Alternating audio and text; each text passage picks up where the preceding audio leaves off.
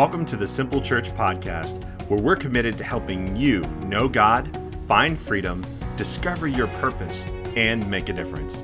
Let's get to today's message. Hey, what's up, everybody? My name is Aaron DeLong. I'm the lead pastor here at Simple Church. I want to say thank you so much for being with us here today, whether you're with us in our online campus, on Facebook, on YouTube, or listening through a podcast. However you're accessing this message today, we are so glad that you're here with us today. We are continuing in this series called Galatians, which is kind of where we take a moment and pause on the topical series that we typically do. And what that means is we're actually going through an entire book of the Bible, and we're going chapter by chapter. And the book of Galatians is a 6-chapter book. It's actually a letter. So just some background information on it. It's a letter that Paul the apostle wrote. Now, that word apostle means that he was a special messenger. He was a church planter, not a pastor. And Paul would go to different cities and he would establish churches in those areas with new believers. And he would stay long enough to raise up new leadership. And then he would trust them and to be in charge of that local church. And he would move on to another city and he'd plant another church and he would tell the good news about Jesus. And he'd keep doing that over and over again. And what happened along the way is that messengers would come to Paul and they would tell Paul, give him a report in person about what was going on at those churches, good and bad. Or sometimes they would write letters and Paul would then in kind respond with letters to those churches. And there's bunches of them in the New Testament, which is the last half of your Bible. And Paul would write them either to the churches specifically there, which is where you get Galatians. It was the church at Galatia, to the church at Philippi, which is Philippians, and Ephesians, the church at Ephesus. And so it was written to churches. But if you ever see the title of the letters, like Timothy, those were written to church leaders or pastors of those communities. And so Galatians is, of course, a letter that was written to the church at Galatia. And essentially, the letter is being written from Paul. He's a little frustrated because Paul preached the good news, or what we know as the gospel. He preached the news that Jesus had come, that grace was now available to us, that forgiveness of sins was given to us, and so much more through placing our trust in Christ. Well, when Paul left the church at Galatia, there were some Jewish Christians who came in behind him, and they essentially began to teach the necessity of the Jewish law. Because Jesus was Jewish himself and came through the Jewish people, they now took the old traditions and the Jewish law and said, if you want to follow Jesus, you also have to do this. And so they started adding a burden to them. And one of the most specific laws that they wanted them to follow was the law of circumcision. Now, all Jews were circumcised at the age of 8 days old. And so they didn't remember that. But everybody else, if you were an adult and needed to be circumcised, well, that membership class empties pretty quick of the men. Oh, okay. The grown men who are like, nope, not going to do that in order to be a Christ follower. So week 1, the very first chapter, Paul starts off this letter by rebuking the Galatians and saying, hey, listen, there is an identity issue. The gospel has an identity issue. There is good news and there is fake news, that we don't need these rules in order to have a relationship with God through Christ, that none of that is necessary, that there's nothing we have to do first in order to receive the gift of salvation through Jesus. And so he starts off his letter that way, saying, who duped you? Why in the world would you pick up this stuff and add to what I already taught you? And so he makes the gospel very, very clear to them. And then in chapter 2, he talks about how we have this tendency to vacillate, to go back and forth between living a life of freedom that Christ came to give us versus living a life of religion, which has a hyper focus on what we do. In chapter 3, Paul says, listen, all of this comes to us by grace. And so he breaks down and explains to us the free gift that we can't earn, where we receive what we could not earn on our own, something we don't deserve, right? That's what grace is. And that salvation is a grace gift. And that's how we're saved. It's through grace by faith, or placing our trust in Christ alone. And then in week 4, or rather chapter 4, Paul says, listen, all of this is so important that you understand how to stop swinging back and forth between freedom and religion, how to accept and experience the grace of God. But he said, all of this, the grace that it was here for, it wasn't so that we could become religious It was so that we could, and he explains in chapter 4, so that we can have a relationship with God. And he says there's two kinds of relationships that we tend to have. And it's the relationship of a slave, that we look at our relationship with God and we approach him out of fear and trembling. And there's okay to have like a reverential fear of God, to have this awe and wonder, because he is a consuming fire, according to Corinthians. And absolutely, God is all powerful. And we should show him reverence, but we shouldn't be afraid of him, like fearing for our lives. And in fact, if you fear for your life, that would indicate what kind of relationship you have with God. And he says that's a slave kind of approach to God. But God wants us to approach him through the relationship of sonship. And he wants us to see him as a heavenly father. So if you've missed these last 4 weeks and these last 4 chapters of Galatians, I would encourage you to go back, listen to those messages, and tune into them. Today, we're going to talk about what all of that provides, what accepting the grace gift of Christ provides us, what living in relationship with God actually looks like. Because today we're going to talk about living with the Spirit. That's what chapter 5 is all about. It's about being empowered by God's Spirit because he dwells inside of us. And all of us need that. Because I know that at any given time in our lives, all of us at some point in time have felt lost, where we didn't know what we needed to do next. We didn't know how to go about what we needed to do. We felt disquieted and hurt within because of the experiences of life, because of what somebody said, because of what we're going through, because of a lack of, insert your cause. We feel that pain. Or some of us even relate to lacking the strength to do what God has called us to do. Each of us would say that we need what the Spirit provides. And the Spirit comes along, and what he provides, the Bible tells us that he provides direction, he provides counsel, he provides wisdom, comfort for those times when we're experiencing pain, and power and desire to do what God has called us to do.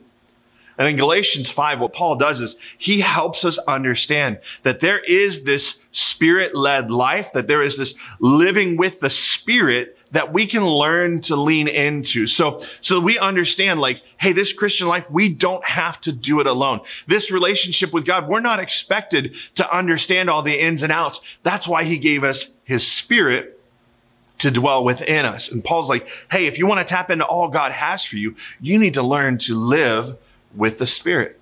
So let's jump into Galatians 5. We've got a lot of scripture today. I promise to pause in between a lot of it to break it down for you as we're going through, especially for those of you who are here with us for the first time in this series. Galatians chapter 5, verse 1 through 9. Here we go. It says, "It is for freedom that Christ has set us free." That's what Jesus came for, right? He doesn't want you to experience the bondage of religion. He doesn't want you to live under the bondage of the law, which requires us the penalty of eternal separation from God because of our sins. No, Jesus wants us free. So Paul encourages them and says, stand firm then, and do not let yourselves be burdened again by a yoke of slavery, which is exactly what he's speaking to the Galatians about, because they had picked up some rules and some religion in order to get to God. They had picked up some extra stuff that was just not needed. And I like reading it this way. I like that Paul's encouraging them to stand firm and don't let yourselves be burdened again, because that lets me know that it's a choice. That I have a choice whether to pick up religion, whether to pick up rules, and whether to pick up all the stuff that I believe, wrongly, by the way, that will help me get to God and ultimately become a slave to those things. I have a choice, and you have a choice too. We don't have to do that. But if we choose religion, if we choose all the list of to do, then we become a slave to those things. And then what happens is, if we choose that, we've got to do everything right that the law requires, that the to-do list requires, not just today, not just in this moment, but all the time. And that to me sounds like death. That to me sounds like pain. There is no peace. There is no joy. There is nothing in that speaks to freedom. And here's the truth is, God doesn't expect any of that from us. He doesn't expect us to live right all the time. He knows that we are not capable of it. Now, don't get me wrong. That doesn't mean that we have a pass to do evil and the pass to go out and just do whatever we want to because, hey, God doesn't expect me to get this right all the time. And there's grace and it abounds. And I just, just get to have a good time. That's not what that means. But it means when, not if we miss the mark, when we miss the mark. When we sin, when we make a mistake, when we violate God's law, when we don't do what his best is for us, then there's grace and there's forgiveness for us. And that life is better. So Paul's saying, don't let yourself be a slave. It's a choice. He goes on and says, mark my words. I, Paul, tell you that if you let yourselves be circumcised, which is the law that the Jewish Christians were trying to get them to abide by, Christ will be of no value to you at all. In other words, you might as well abandon him because you're just trying to obey the law. He said, again, I declare to every man who lets himself be circumcised that he is obligated to obey the whole law. Now, that's the main issue of this letter. Like I said before, was circumcision. They were trying to earn their salvation by honoring the law. And what you need to know about Jewish law is there are over 600 laws for them to honor, for them to know and to honor all of the time. And it was simply impossible for them to do it. And Paul's saying, if you choose to do the law, then you got to honor the law at all time. And what this led to was constant failure. It led to constant shame. And ultimately, it led to a death that was an eternal death in separation as we chose to pay for our sins ourselves in hell. Because that's what hell exists for. You don't have to go to hell. Hell is for those people who insist on paying for their sins themselves. But the thing is, we don't have to do that. We can accept what Jesus did for us and we can experience that life. Because see, Jesus isn't in all this rule obeying. Jesus isn't in obeying the law. What Jesus provides is grace. He provides peace. He provides rest. So you see, you can't do both. You can't try to live underneath the letter of the law and experience grace and the peace that comes with all that. We have to put our faith, which is our trust, in one or the other. And friends, there is one that is better. He continues on. He says, you who are trying to be justified by the law have been alienated from Christ. So if you're trying to do this, you've separated yourself from what Jesus offers. He said, you've fallen away from grace. For through the Spirit, we eagerly await by faith the righteousness or the right way of living for which we hope. For in Christ Jesus, neither circumcision nor uncircumcision, trying to follow the law, has any value. He said it just doesn't matter. Now, Paul himself was circumcised, but that didn't matter when it came to salvation, to the good news that grace was available to us, that God wanted to be in relationship with us, to have this life with Christ, circumcision and obeying the law, the Jewish law. It just didn't matter. Paul goes on to say the only thing that counts is faith, putting your trust in Jesus, expressing itself through love. He says, you were running a good race. In other words, he's like, when I left you, you guys were good. You guys were following Christ. You were experiencing grace. You had freedom in him. He goes on to say, who cut in on you to keep you from obeying the truth? He's like, why would you let somebody do that? Why would you let somebody convince you that the gospel message, this message of freedom that I preached to you, actually wasn't true, that there was some bondage that was going to come along with it? He said, that kind of persuasion does not come from the one who calls you.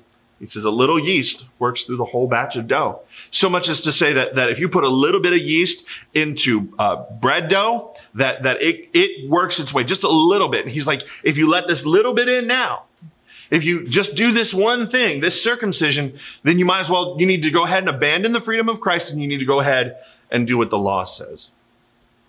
Now we'll jump down to verse 13. And he says, you, my brothers and sisters, were called to be free. And I'm thankful. That's God's call on my life. That's God's call on your life, is to be free. He said, but do not use your freedom to indulge the flesh. In other words, to do what you want, the passions, the things that are within you that are raging, that you know would not honor God, would not honor yourself, would not honor your marriage, would not honor God's best for you. He says, we don't have freedom to indulge the flesh. Rather, serve one another humbly in love. For the entire law is fulfilled in keeping this one command. He's like, so if you want to fulfill the law, here's how you do it. For the entire law is fulfilled in keeping this one command. Love your neighbor as yourself. If you bite and devour each other, watch out, or you'll be destroyed by each other. So I say, walk by the Spirit, and you will not gratify the desires of the flesh. That's today's topic. We're going to learn, how do we walk by the Spirit? What does that even look like, and how do we effectively do it? For the flesh desires what is contrary to the Spirit. In other words, what is born into you, your sin nature wants the opposite of what the Spirit wants. And the Spirit wants what is contrary to the flesh. They're in conflict with each other so that you are not to do whatever you want. But if you are led by the Spirit, you're not under the law. And that's what I want for you. If you'd say, this is what PA wants for you guys, right? I want you led by the Spirit. Because if you are led by the Spirit, what I know you'll experience is the full and fulfilled life that Jesus came and died and rose from the dead for us to have. If you're led by the flesh, that's a whole different story. Look at what Paul said that living by the flesh looks like. He says, the acts of the flesh are obvious. Sexual immorality, which is any sexual act outside of a marriage between a man and a woman. He says impurity and debauchery, which is sexual deviancy and being promiscuous and pursuing all different forms and types of sexuality. He says idolatry and witchcraft. Now he switches to these are our spiritual sins, right? And idolatry and witchcraft, when you hear those words, you go, well, that doesn't seem very obvious to me. The scripture seems a little bit out of touch with my present world, but let me explain it to you. Actually, idolatry and witchcraft is a very prevalent issue today. Idolatry ultimately is anything that you have a tendency to put at the center of your life. In other words, it's what you are willing to rearrange your entire life rearrange your entire life to revolve around that one thing. For some of us, it's our kids. Some of it's our job. It can be money. It can be a football team, OH. It can be a lot of different things. Idols will emerge in our life, and it's those things that we make more important than our relationship with God and what He is calling us to do. Our whole life revolves around it. That's idolatry. Witchcraft essentially is not necessarily you casting spells, but ultimately what witchcraft is about was when they do cast spells, it's about controlling or manipulating someone else or some kind of circumstance or environment. So witchcraft today doesn't have to be about casting spells. It can be about every effort you and I make to control or manipulate someone else, the outcome of a circumstance or the like. So witchcraft is when we simply are not choosing to trust God, but we're taking matters in our own hands. He continues describing the acts of the flesh and says, hatred, discord, jealousy, fits of rage, selfish ambition, dissensions, factions, and envy, drunkenness, orgies, and the like. I warn you, as I did before, that those who live like this will not inherit the kingdom of God. Now, let me be clear here and pastor you for just a moment. People read that statement, which is repeated in other places in the New Testament, that you will not inherit the kingdom of God. It doesn't mean that if you do these things that are on the list of the works of the flesh, that you don't get to go to heaven. That's not what it means. That is fake news. That is the law speaking, okay? Because I mean, when you look at that list, I don't know if you saw yourself in it. I know that I absolutely saw some of my struggles in that list as well. But this statement that you will not inherit the kingdom of God is not about heaven, your eternity in heaven. What it is about inheriting God's best for your life here in this earth and in the life that is to come. See, the kingdom of God is about doing things God's way. If He's the king, then His way goes, right? And, my friends, His ways are best. That list will keep you from experiencing God's best in your life. Paul struggled with those things. I struggle with those things, and you struggle with those things. So our eternity is not in question here, because many of us have done those things on those lists. And that there is grace, there is forgiveness for those things. But if we continue in those things, we're going to miss God's best for our life. And he can't bless a life that is pursuing those things. And it's not that He can't. I'll say this. It's that He won't. Paul said in his letter to Romans, in Romans chapter 7, verse 19, I want to do what is good, but I don't. or I don't want to do what is wrong, but I do that. I don't know if you can relate to that. Like, I know that I can. There's stuff that you want to do that's good and it sounds really great and you're like, yes, I want to do that. And then you just don't wind up doing it. Or there's stuff that you know is wrong and you've sworn off of it 1,000 times. I'm not going to do that. I'm not going to go there. I'm not going to call them. I'm not. And yet you do it anyway. We all struggle this way. Paul is speaking to his personal journey and the difficulty that he needs and the tension that he feels within himself. And this tension, this struggle, this is why we need the Holy Spirit, because we don't have to lose this struggle. The tension is always going to be there. We're always going to be tempted to do things according to our flesh. But there is hope for us. If we learn to live a life according to the Spirit, we can win those struggles. I know that if I was to have a conversation with any of you, that have a cup of coffee, and we were talking about these things, I know that there's no way any of you would ever express, well, Aaron, I don't know what you're talking about. I've never felt that tension before. I know that you have. I know that you know the difference between right and wrong, the good that you want to do, you don't do, and the bad that you don't want to do, that you do. I know that you know it. I know you feel that tension. And there's a long list of these kind of tensions between the flesh and the Spirit. But I want to give you a few that we all struggle with, specifically within our spiritual walks. And that is, first, is the difference between bondage and freedom. You know, the flesh wants to produce bondage in your life. All the things that it desires will do just that. But Jesus came for us to experience freedom. But the flesh wants us to work for that freedom. It wants us to pay for that freedom, to earn that freedom. But that's not what Jesus came to do. That the work of the flesh will only lead you to more bondage. Accept what Jesus gave us and you'll experience freedom.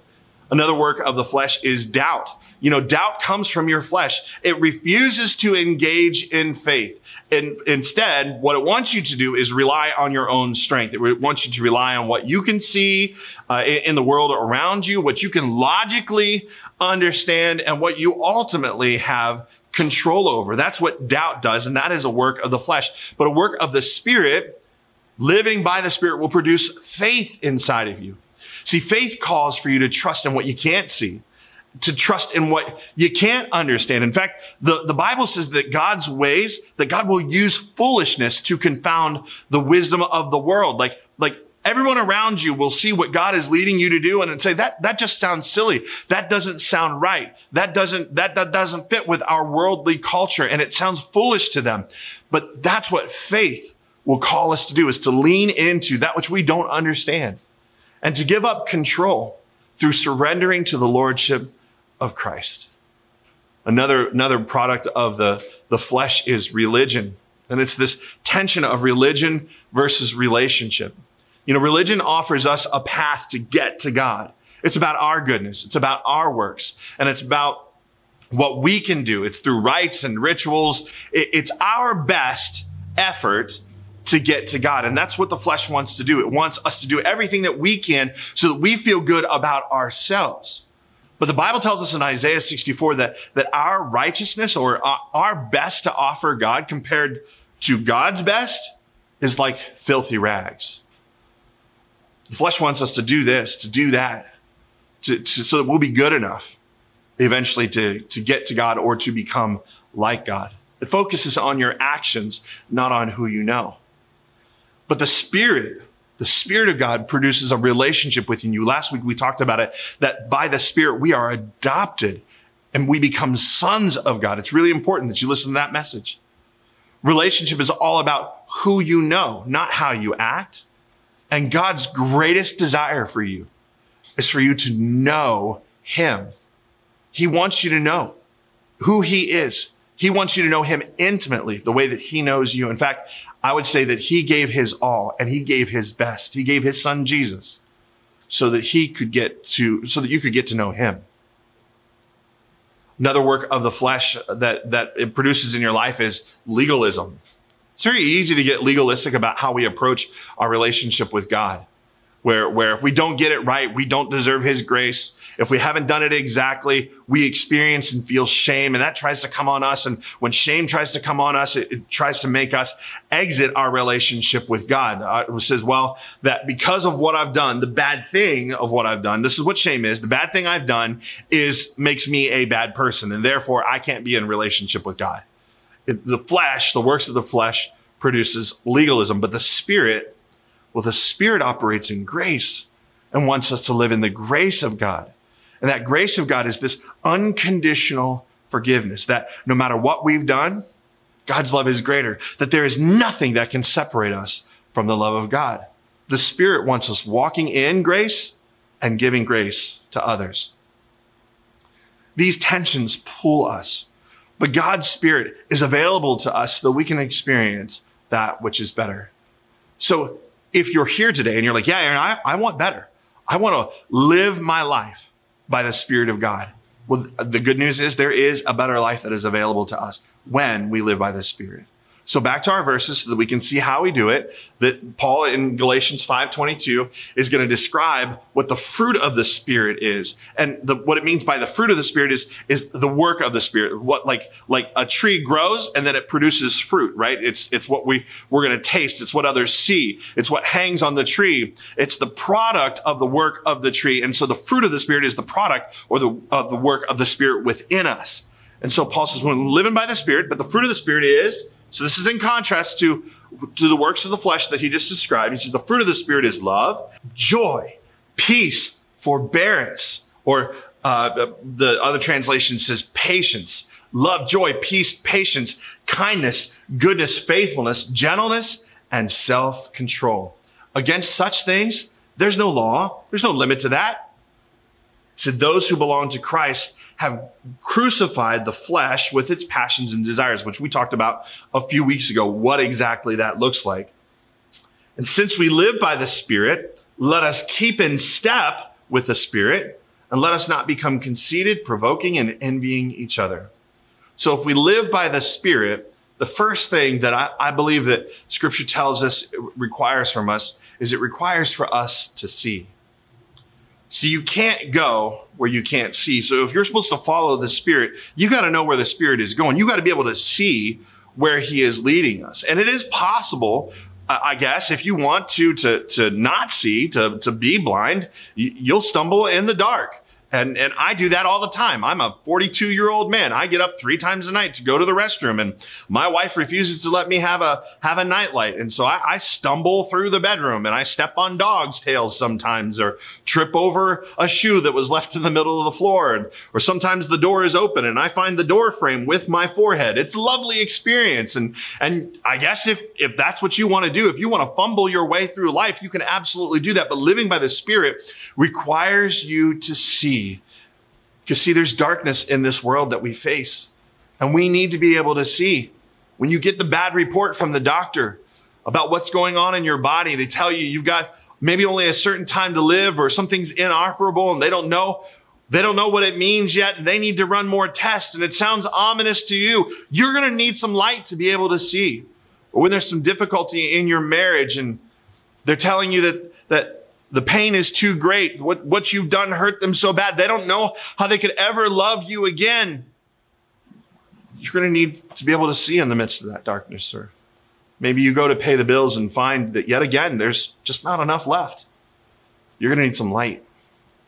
Maybe you're just struggling mentally with the condition of your world, and maybe you just feel stuck. We need to be able to see in these dark moments. And the Holy Spirit, well, he offers us light. You say, how, Aaron? How? Psalm 119, verse 105 says this, your word. This is David speaking to God, saying, your word, what you're saying to me. Your word is a lamp for my feet and a light on my path. We have God's word. It's called the Bible. And God is speaking to us. He has a light for us. He has something for us, a word for us in every dark situation. But the challenge is we want to know the outcome of everything. We don't want to just see right here, right now. We want to know, hey, God, what are you going to do in this situation? If I trust you now with my marriage, is that going to bring them back to me? Is that what's going to heal our relationship? If I trust you with my health, are you going to heal my body? Is it going to make a difference? If I trust you with my finances, is that going to be the thing that makes a difference? You're never going to get to know that. What you can do is in the middle of your darkness, seek his light, seek what he's saying in his word. And the Bible says his word will be a lamp for your feet. I don't know if you've ever gone camping or not. I used to go camping a lot when I was a kid. It was glamping. It's basically where we took everything in our house and we put it out in the middle of a field with generators and propane tanks to cook things on. And, we were glamping. It's glamorous camping, basically. But I did have a lamp. And we would go out and we would walk around at night and tell ghost stories and stuff. But if you've ever used a lamp is not good for lighting the way down the road. The lamp is good for lighting maybe your next two steps. You can see the ground right in front of you so that you can take your next step. So your immediate path will be lit up, and each step becomes a step of trust. That hey, man, this path is going to take me where I want to go. And that's what it's like living by the Spirit. We have to see what God has to say about that dark situation in our life and let it illuminate our next steps. And those are, again, all just steps of trust. A few years ago, I had some friends of mine that were coming to our church, and they still do, and they were trying to get pregnant. And they kept trying to do it naturally, and that was ineffective. There was some kind of challenges between them within their bodies that they just couldn't do it naturally. And that was a frustrating and painful process for them. And so they turned to doctors, and they went through multiple different processes, and they continued to still have miscarriage after miscarriage after miscarriage. And it got so painful for them. It got so painful and so dark, they didn't even want to come to church. They were really struggling. They came, but they admitted, like, this is really hard for me to be here because I have some next steps to take. I can try again, but I'm ready to give up because this is so painful to go in, to pray and ask God for this, to ask God for a child, which they desperately long for, and to continue to have miscarriages. Their hearts were broken. They were ready to be done.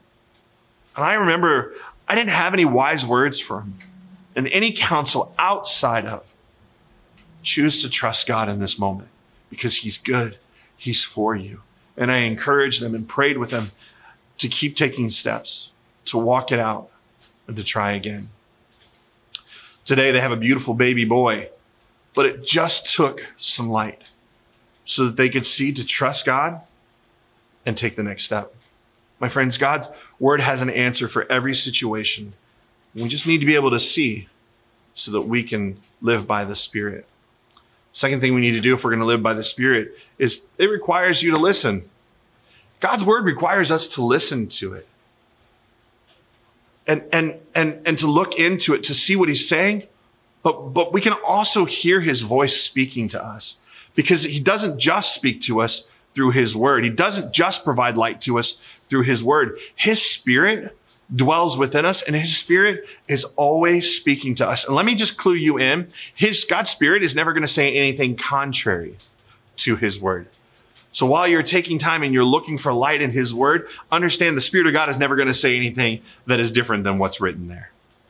The Holy Spirit will speak to us. And I know that you are just like me. That when we talk about this, you kind of get frustrated with me because your expectation is that the Holy Spirit is going to speak to you kind of like I'm speaking to you right now. That he's going to speak to you audibly, that it's going to be loud, and that it's going to be very, very clear. Like that you're just like, you know what? I just want him to speak to me in a way that is a very, very clear sign. But more often, he speaks quietly. And I'll tell you, as a result of the fact that he speaks quietly to our hearts, we oftentimes don't hear him because we're not listening. We haven't learned to quiet ourselves. Isaiah 30, verse 21, speaking about this, about the Spirit, says, whether you turn to the right or the left, your ears will hear a voice behind you saying, this is the way, walk in it. Isaiah is prophesying about the day that the Spirit will lead us personally. So if you can't hear, it's possible that you haven't learned to be still and listen. Because listening requires quieting the noise of the world around us too. Not just being still ourselves, but it means turning off the television. It means turning off the apps, turning off the music. It means getting into a place where we can't be distracted. It means finding a time where we're not rushed and hurried. It means turning all the notifications of your phone off, or even just powering that sucker down all the way, walking away from it. I know the FOMO is real, that the fear of missing out is real, and that you want that phone close to you at all times. But if you want to be able to hear, you're going to have to make a choice to quiet the noise so that you can be still and hear what God has to say to you, because the Holy Spirit is always speaking. And here's the good news. You don't have to go find him to hear him. If there's not a quest you have to go on, learn to quiet yourself and you'll hear his voice speaking to you. Because the good news is he's already with us. The word used for him is paraclete.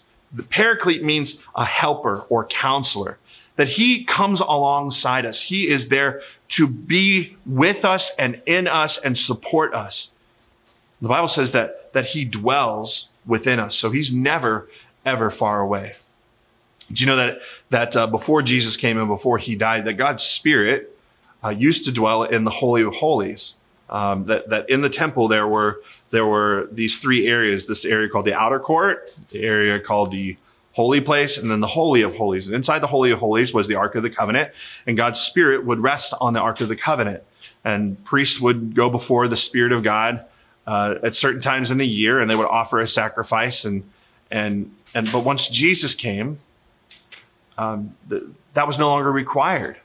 The priest didn't have to go through all these rites and these rituals and purify themselves in order to go before the Spirit of God to hear him speak to them. In fact, when Jesus died, the moment he said it's finished and he gave up his spirit to God, the veil in the temple was torn from the top to the bottom so that it couldn't be said that any man did it. And the Spirit was now able to dwell inside of us because of what Jesus did. Jesus' sacrifice made us clean, made us holy and righteous, because we're now dressed in his righteousness. And because of that, the Spirit can now dwell in the holy place, which is inside of us. And as a result of his indwelling inside of us, now we can hear him speak clearly to us. You know, a few months back, I was at a marriage conference, and I was speaking there. My wife and I were talking about my journey through pornography addiction and what that looks like and how I've stayed free. And it was a great experience, and we really enjoyed it. And many of you were there, and I'm thankful for that. But afterwards, there's people coming up to me, and they were talking to me and saying, thank you for this message. Thank you for your vulnerability. And this one guy came over that I didn't know and didn't recognize. And all he did was shake my hand and tell me, hey, thanks for being here today. It meant a lot to hear your story and to hear what God's done in your life. And all I did was shake his hand. And I said, thank you so much. And I heard the Holy Spirit speak to me. And it was one of those things that I was like, all right, Lord, I hear you. And what he told me he said, that guy's got a call on my life, or on his life, to be in ministry, to pastor a church. And I was like, oh, that's cool. But I couldn't shake it. I couldn't shake it. And I heard the Holy Spirit tell me that I needed to go and tell him. And I just couldn't shake that feeling.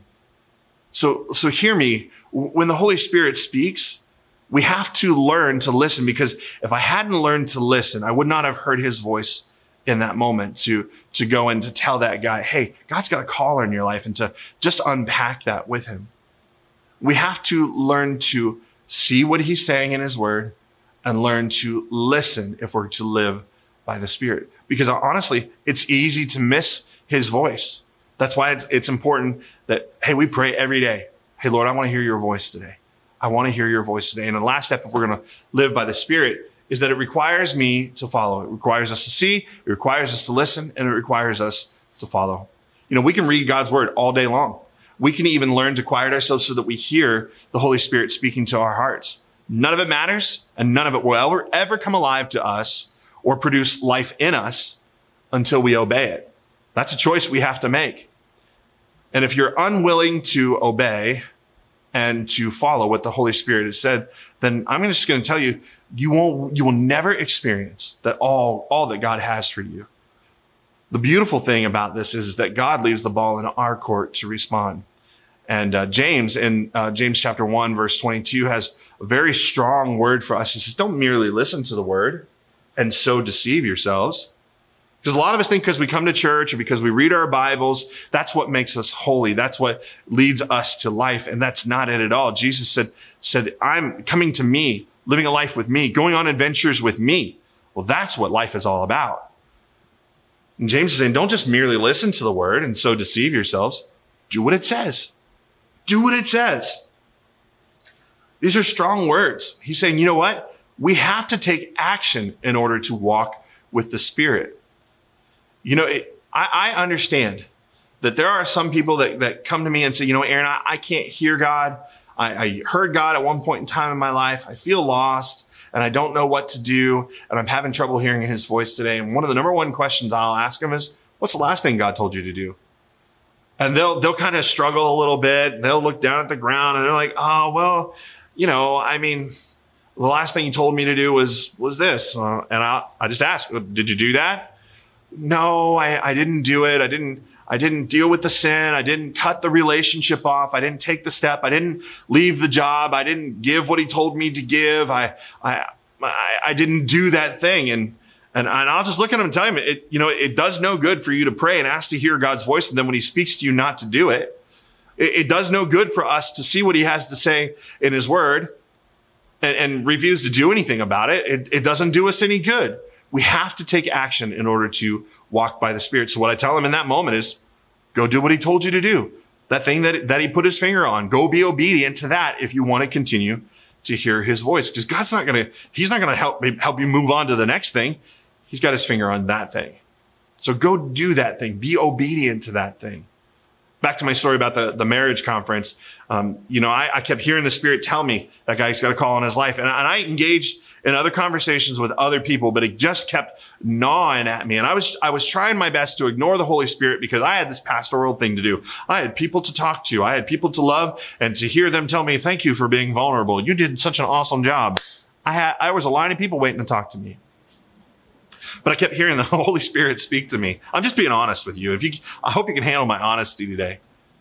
But I kept ignoring the Holy Spirit's leading to go and tell this guy, like, hey, God's got a call on your life. I didn't know him. And I couldn't shake it. And so I excused myself from the conversation and from the people that were waiting to talk to me. And I went over to this guy and I said, listen, man, I'm sorry. I don't know you. I said, but when you came over and shook my hand, I said, I heard the Holy Spirit tell me to tell you that you've got a call on your life to the ministry. And the guy got emotional, kind of took a step back and just looked at me and he confirmed that he had been wrestling with following the Lord. He confirmed that he had struggled to feel worthy of responding to God's call in his life. And so through the rest of the conversation, he made a commitment to me that he was going to take steps to begin following that. And I've checked in on him, and I'm so thankful to say that he is pursuing God's call on his life. But in that moment, I almost missed the Holy Spirit. I had to choose to go, to take action, to go up to this total stranger and tell him what the Holy Spirit had to say to me. And if I hadn't done that, maybe that guy would have continued to wrestle with his calling. Maybe there's a whole people group, there's a whole city, there's a community that God had intended for him to impact and make a difference in by planting a church. And maybe he would never go and do that unless I was obedient and went and told him what God had said to me. We all miss God from time to time. Just return to the last thing he told you to do. See, living the life with the Spirit requires you to see, requires you to listen to what he's saying, and to follow what he tells you to do. And if you do, you'll experience that which is better.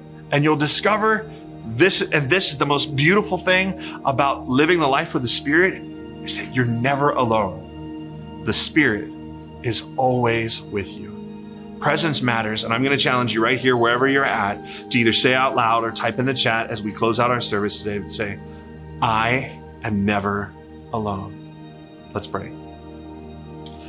Father, today I pray that you would open our eyes to see what you have to say about every area of our life in your word. Open our eyes to see, Lord. Help us right now, to listen to your voice. In fact, I would just challenge you wherever you're at right now, say, Holy Spirit, what are you saying to me? And take a moment and just listen.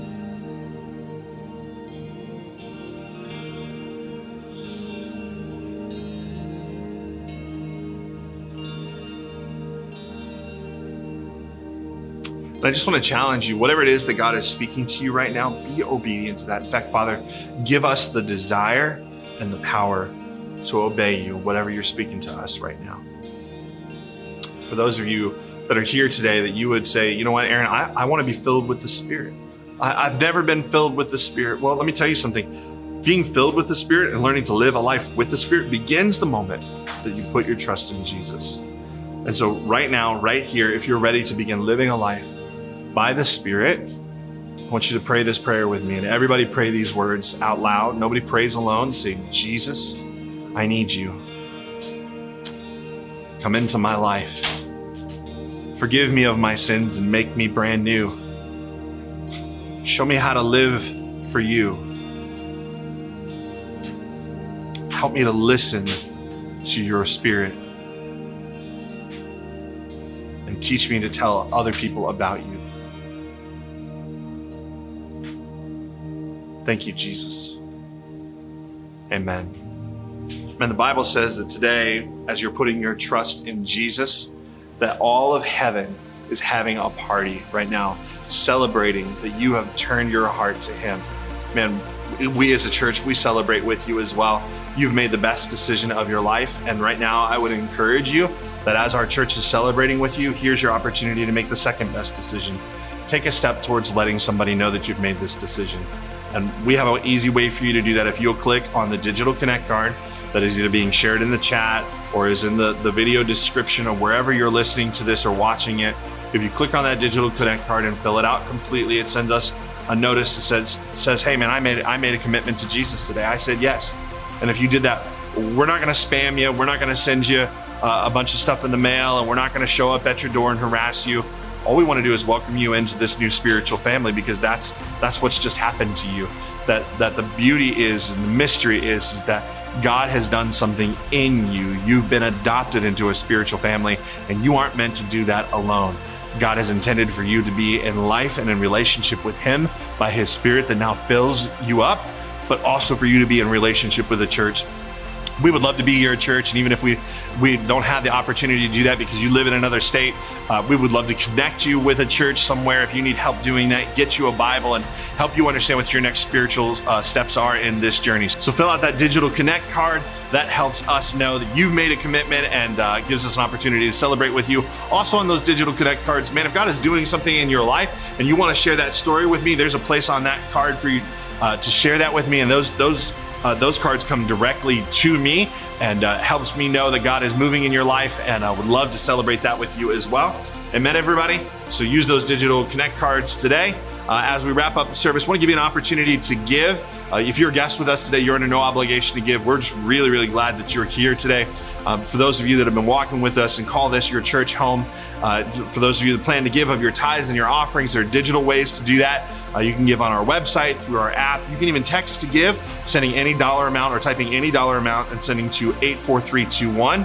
Gets that process started, or you can mail it in. All that information is there on your screen.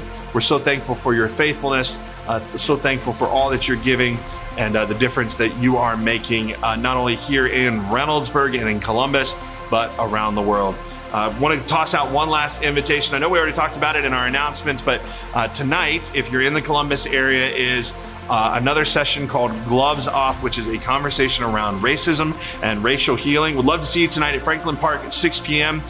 We are planning on getting into the mix again, and man, I'm going to tell you, the first one we did of this made such a difference. We learned so much about ourselves and how we can carry each other's burdens and deal with the subject of racism. It's just a beautiful thing seeing the church come together and be unified. Would love for you to be part of that tonight, 6 p.m. At Franklin Park. Use the Broad Street entrance. It's easy to find us. Bring a lawn chair and get ready to do some work. God bless you guys. I love you so much. We'll see you back right here online next week.